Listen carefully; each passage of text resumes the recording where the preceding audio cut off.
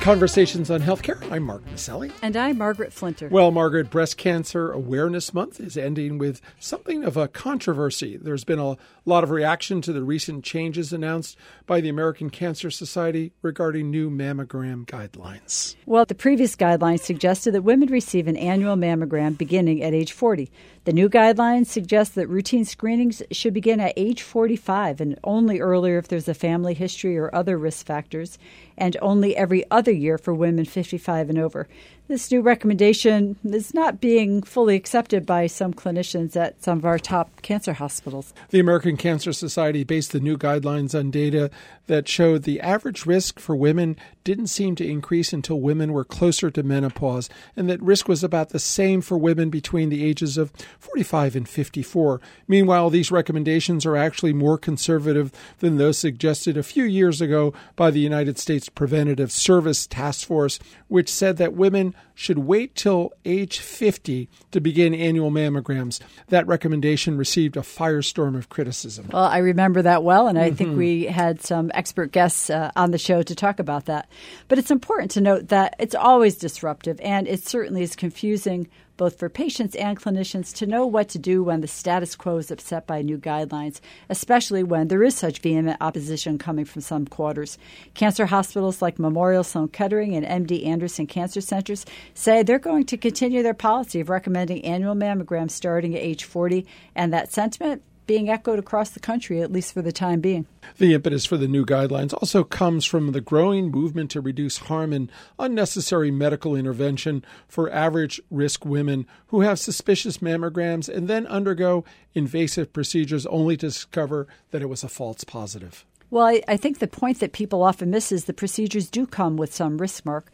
The new guidelines, though, give discretion to patients and clinicians who choose to opt for earlier screenings, saying that insurance should cover all mammograms that are ordered for whatever reason they're ordered. What I find interesting here is that the story is probably going to spark a lot of more frank conversations between women and their providers on this personal and important health screening.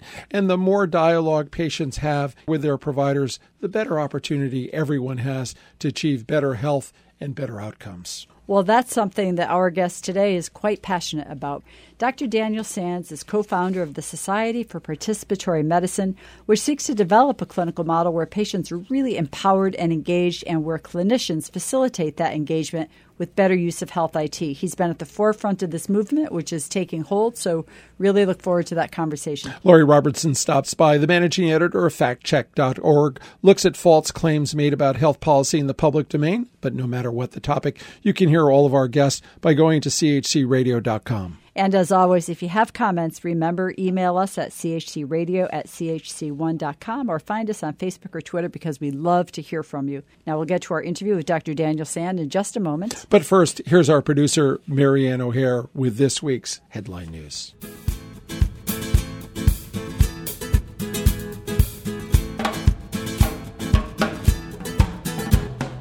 I'm Marianne O'Hare with these healthcare headlines. The head of the American Cancer Society says the new mammography guidelines are one of the most honest things to come out of the organization in years. Dr. Otis Brawley saying the new guidelines recommending women don't begin annual mammograms till age 45 instead of age 40 is based on rigorous analysis of decades of data on the matter, and that while increased use of mammograms saves lives, it's also caused much harm as well. The ACS recommendations are causing a cavalcade of responses, including many from cancer treatment specialists who caution against a quick switch to the later mammography start date. Pay for performance is coming to healthcare, albeit slowly.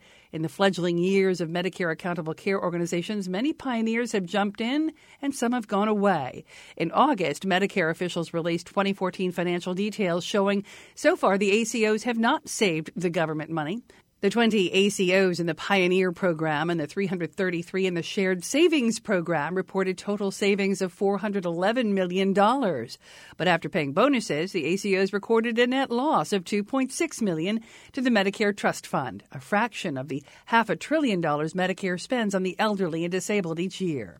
Another reason to get more shut-eye. Not enough sleep can lead to early disease and an earlier death. A recent study out of South Korea shows chronic sleep deprivation of less than 6 hours per night can lead to the onset of metabolic syndrome, characterized by fatty middles, higher blood sugars, and fatty liver disease. The findings are drawn from 2 lifestyle surveys that included questions about sleep habits. Participants were followed during 2 3-year periods. About 560 people in the study, or about 22%, developed metabolic syndrome, according to results in the journal Sleep. Short sleep duration was linked to about 30% increased risk of high blood sugar and excess belly fat, as well as 56% higher odds of hypertension compared to those who slept longer. And a large-scale study in Britain shows a direct link between sleep apnea and gout, painful joint condition spurred on by increased levels of uric acid in the body. The study showed 50% more of the participants who suffered from untreated sleep apnea had a gout episode in the previous year. Oh, the times, they are changing, and so are attitudes about marijuana use. A study done from 2001 to 2002 showed about 4% of American adults admitted to pot use during that year. From 2012 to 2013, about 10% of Americans had admitted to using pot. Study showed especially large increases among women, blacks, Hispanics, Southerners, and middle-aged and older people. The researchers write, if the amount of U.S. adults using marijuana increases, so will the number of those with marijuana use disorders. I'm Marianne O'Hare with these healthcare headlines.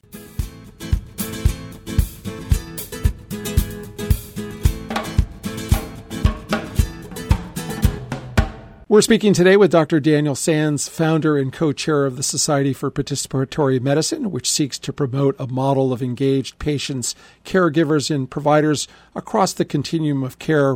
A faculty member at Harvard Medical School, Dr. Sands is an internist focused in on primary care transformation. He was chief medical officer at Cisco, and prior to that, chief medical director at Zix Corporation, developing early technologies for e-prescribing. Dr. Sands also developed some of the nation's first patient portals, electronic health records, and clinical support systems at Beth Israel Deaconess in Boston. Dr. Sands is a member of the American College of Physicians and the American College of Medical Informatics. He is named one of the 20 people who make healthcare better by Health Leaders magazine. He earned his degree from Brown University, Ohio State College of Medicine, and Harvard School of Public Health. Dr. Sands, welcome to Conversations on Healthcare. Thank you very much, Mark. Yeah, that's great. And you are one of the pioneers in the discipline of participatory medicine, which is now gaining some traction across the healthcare landscape. And I'm wondering if you could tell our listeners, describe what you mean by participatory medicine and how vital is the engaged patient or e-patient to the success of this model. Sure. I think we think about healthcare wrong in this country particularly. I think we often think about healthcare as a service industry. You know, the patient needs a service, goes to the doctor, gets the service. But I think that to me, that feels like a car wash. So it suggests that, you know, healthcare is kind of like a car wash. The car is dirty, needs to be washed, goes to the car wash, and somehow they come out and they're healthy, they're fixed. But we're not succeeding in many ways as a healthcare system. We have a system that's way too costly. We don't get the outcomes that we need, and we don't have a satisfying experience. We, meaning doctors and patients, we need to both be engaged in the process of healthcare. There needs to be an engagement there that is different from a service industry. I would argue that healthcare really is a collaboration. And collaboration depends on a number of things: open communication, sharing of information, mutual respect, and one of those things is engagement. So this collaboration, this model of collaboration applied to healthcare, I would say is participatory medicine. That's how I would define it. So by doing this, I believe that we will get better outcomes at lower cost with a higher satisfaction from both patients and the healthcare providers. Well, Dr. Sands, patients run the full spectrum, right? And some, I think we can safely say, probably more interested in that engagement than others. I know you're co-chair of the Society for Participatory Medicine, e-patient David DeBronkart, has been a guest on the show. There's a exemplar, perhaps, of a highly motivated patient who really engaged in his own recovery during a battle with stage 4 kidney cancer. But I'd really like to hear your perspective on what we might call the everyday patients with more typical, albeit sometimes quite complex, healthcare management issues, and that's where the challenges lie for clinicians every day. What strategies are you deploying or thinking about to engage the primary care patient population to be more engaged? Well, as you know, I still practice primary care part of my time, and Dave is one of my patients, and that's not a violation of HIPAA because we both talk about this all the time. And certainly patients who have life-threatening illnesses like Dave's really, have an urgent need to get more engaged in their health and team with their healthcare providers. But I'd argue that it benefits any patient with any condition.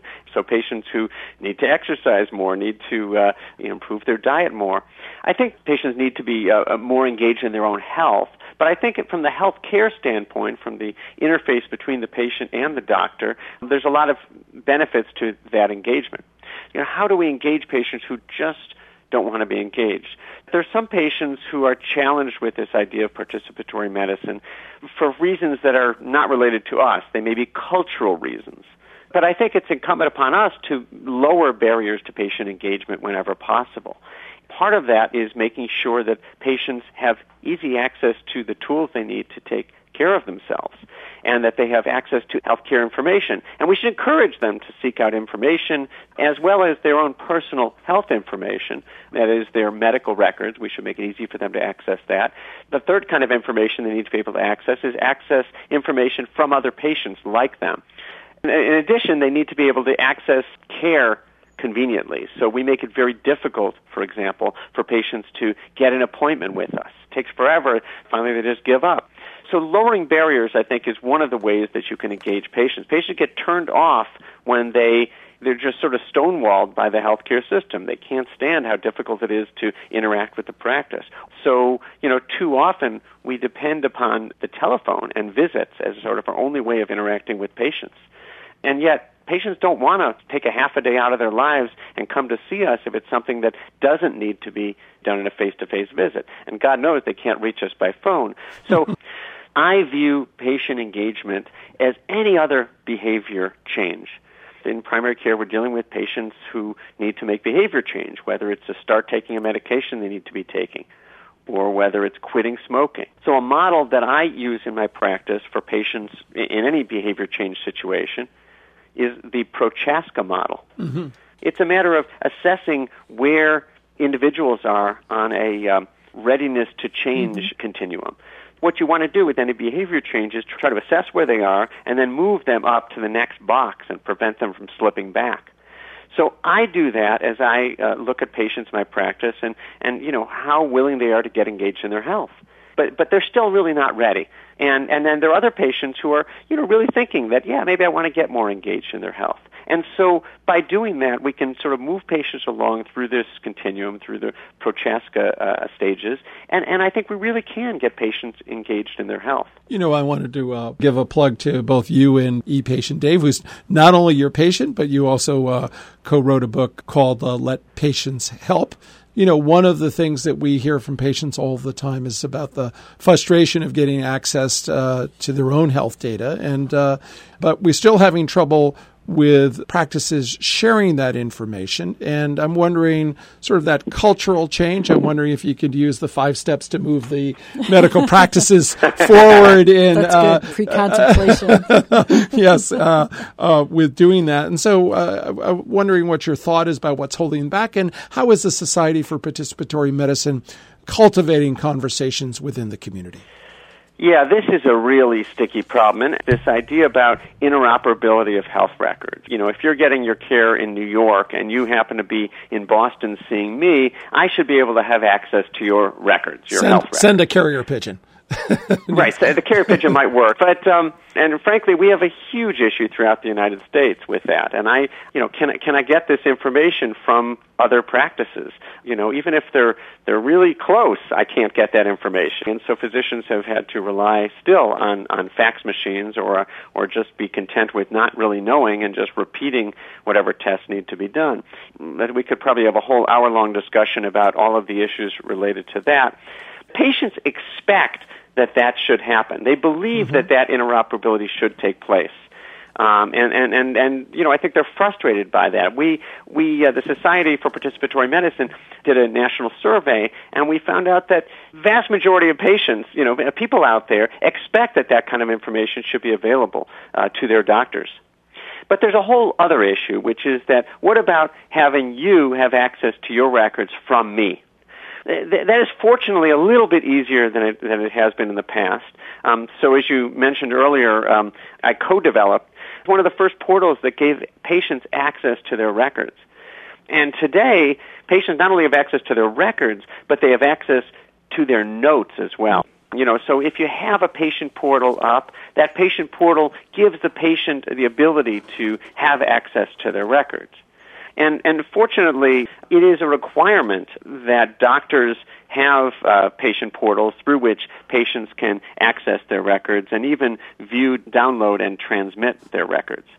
But I think still many doctors are uncomfortable with that notion. Well, so much is transforming in primary care, but one area that has not moved fast as forward as we might have contemplated is the way people get paid. And fee-for-service pretty much still dominates the landscape, and yet these elements of transformation that you've been so interested in, care management that happens without patients coming in the office, secure emailing, telemedicine protocols, and yet not one of those things is associated with payment. Do you see this payment transformation accelerating?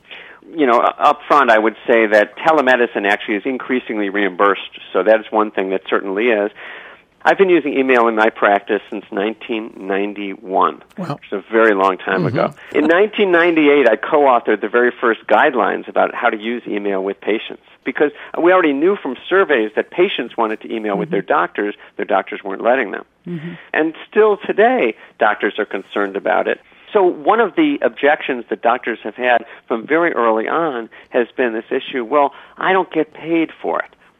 You don't get paid for talking on the phone with patients either. The only thing we get paid for, really, is seeing patients in the office. We have to communicate with our patients somehow. We just have to. And so right now, your only option is the telephone.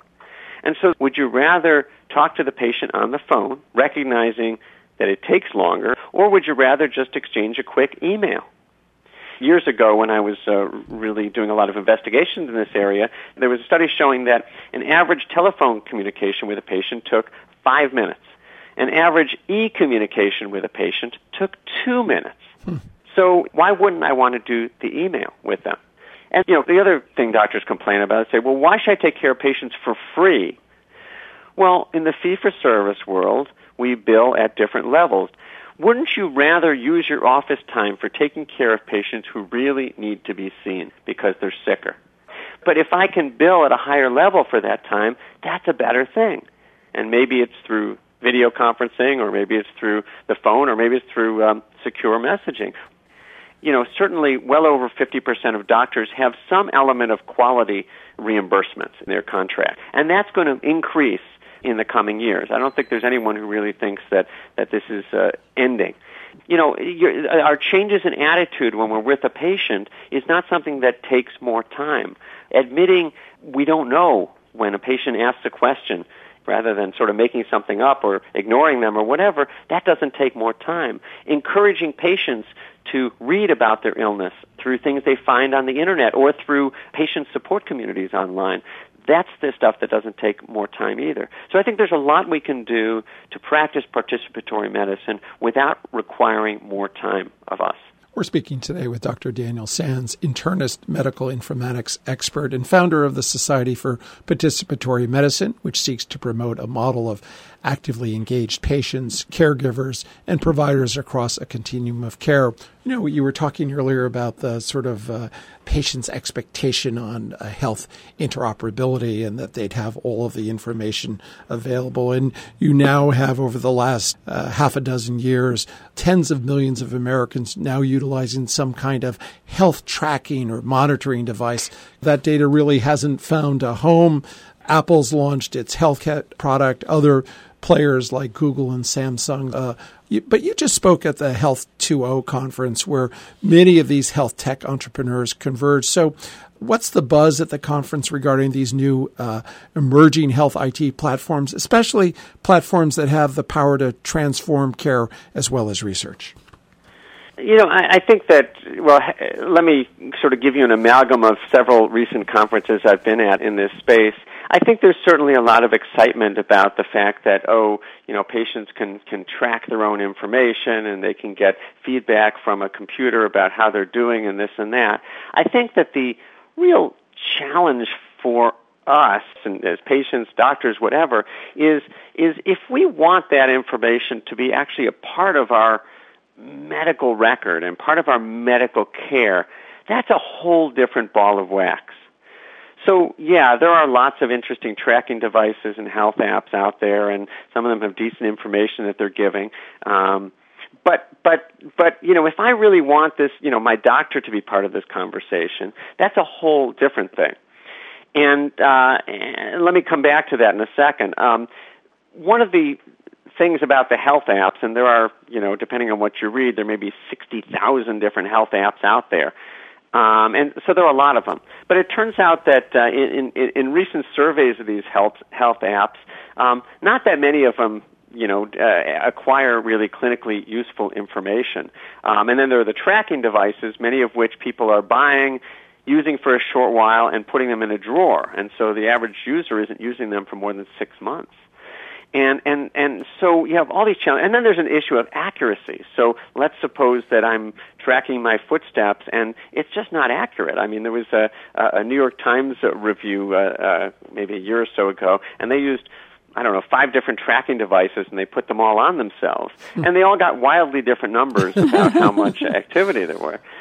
So on the other hand, we have opportunities like blood pressure cuffs and scales and things that are FDA certified and that they are accurate. And they're connected, usually wirelessly, so that they can transmit information somewhere into the cloud. And the question is, where is that somewhere going to be, and how are we going to use this stuff in healthcare? So I think it's really important to think about that issue, about that interface. I mean, certainly you can get, if you want to track your food eating habits and your weight and whatever is on your own, that's fine. And in fact, there's a whole group, if you will, of people out there that are part of something they call the quantified self movement. Mm-hmm. And they're interested in tracking everything they can about themselves, and they don't really give a darn about the rest of the healthcare system, the professional healthcare system. If they just have enough information, then they'll be able to keep themselves healthy. That's a theory that I hear stated many times. Interesting. And of course, if you practice medicine, you know that that's just not true. It just doesn't make any sense. But that's okay. So if we're going to incorporate any of this information into the healthcare system, and we might want to do that, by the way. And why would we want to do that? Well, as we are paid, as we're moving from fee-for-service to fee-for-value, and we need to improve the outcomes of patients who have chronic conditions, one of the things we need to do is we need to understand what's going on with them all the time, not just in the 15 minutes that they're in the doctor's office. And so one of the ways we might do that is through frequent light touches in between visits, instead of visits. And part of that will include acquiring data. But then this data needs to come back to the doctor's office in a way that is that we're filtering the signal from the noise. So we're looking for we're identifying the important trends and showing them to the practice. Not really looking at all the all the data points that could possibly exist. What we want to know is what are the significant trends, so that we know who we need to reach out to, which patients are getting into trouble. And although I wrote a paper about this before I did this, I do work part-time for a company called Conversa Health that is doing something in this space.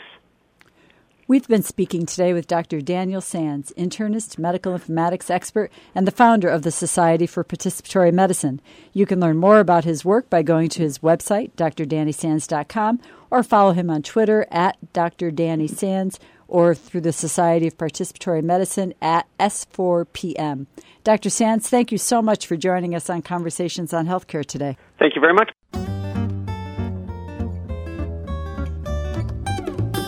At Conversations on Healthcare, we want our audience to be truly in the know when it comes to the facts about healthcare reform and policy. Lori Robertson is an award-winning journalist and managing editor of factcheck.org, a nonpartisan, nonprofit consumer advocate for voters that aim to reduce the level of deception in U.S. politics. Lori, what have you got for us this week?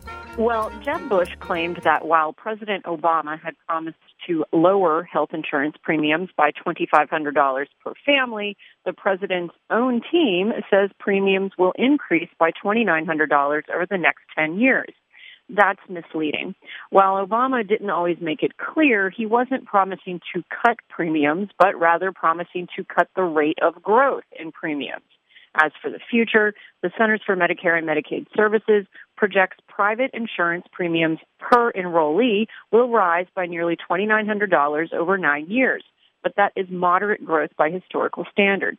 Bush's comparison leaves the impression that a $2,900 increase would be a marked departure from Obama's promise, but it's actually an apples to oranges comparison. We have no problem with Bush faulting the president for his broken promise. In fact, we've fact-checked Obama's misleading claim several times over the years. But Obama was talking about a $2,500 reduction compared with what would have happened without the Affordable Care Act or other changes to the healthcare system.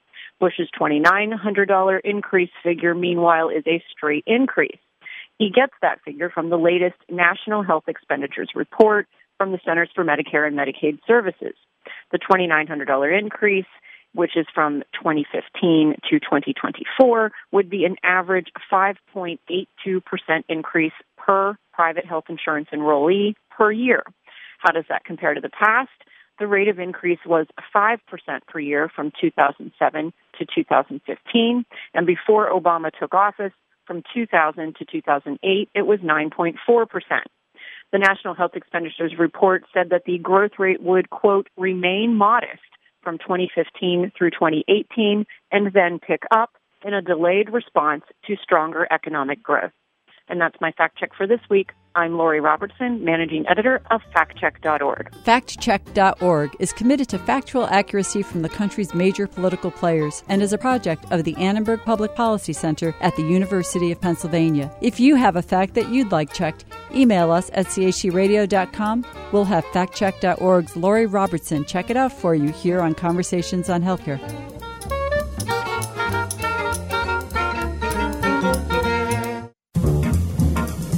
Each week, Conversations highlights a bright idea about how to make wellness a part of our communities and everyday lives. Each year, more than 1 million babies die at birth, and another 3 million die within the first few weeks of life, often from preventable causes. And when babies are born prematurely, the risks escalate. Newborns, and particularly preemies, have a considerable amount of difficulty regulating their own body temperature, and without access to incubators, babies in the third world often succumb to hypothermia. That got former Stanford MBA student Jane Chen thinking, how do we develop a low-cost solution to the problem? My team and I realized what was needed was a local solution, something that could work without electricity, that was simple enough for a mother or a midwife to use, given that the majority of births still take place in the home. We needed something that was portable, something that could be sterilized and reused across multiple babies, and something ultra low cost compared to the $20,000 that an incubator in the U.S. costs. Speaking at a recent TED Talk, Chen said that they developed a cocoon-like device called, simply, Embrace, a thermal body wrap that encases the baby and helps regulate body temperature for up to 6 hours. What you see here looks nothing like an incubator. It looks like a small sleeping bag for a baby. It's waterproof. There's no seams inside, so you can sterilize it very easily. But the magic is in this pouch of wax. This is a phase change material. It's a wax-like substance with a melting point of human body temperature, 37 degrees Celsius. You can melt this simply using hot water, and then when it melts, it's able to maintain one constant temperature for 4 to 6 hours at a time, after which you simply reheat the pouch. And it creates a warm microenvironment for the baby. And Chen and her developers have managed to keep the cost of the Embrace baby warmer at around $25 per unit. Since launching the product in 2010, they estimate that over 150,000 babies' lives may have been saved with the device, which is easy to sterilize and designed for multiple uses.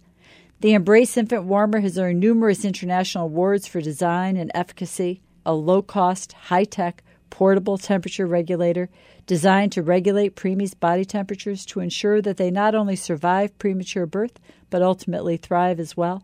Now that's a bright idea. This is Conversations on Healthcare. I'm Margaret Flinter. And I'm Mark Maselli. Peace and health. Conversations on Healthcare broadcast from the campus of WESU at Wesleyan University, streaming live at WESUFM.org and brought to you by the Community Health Center.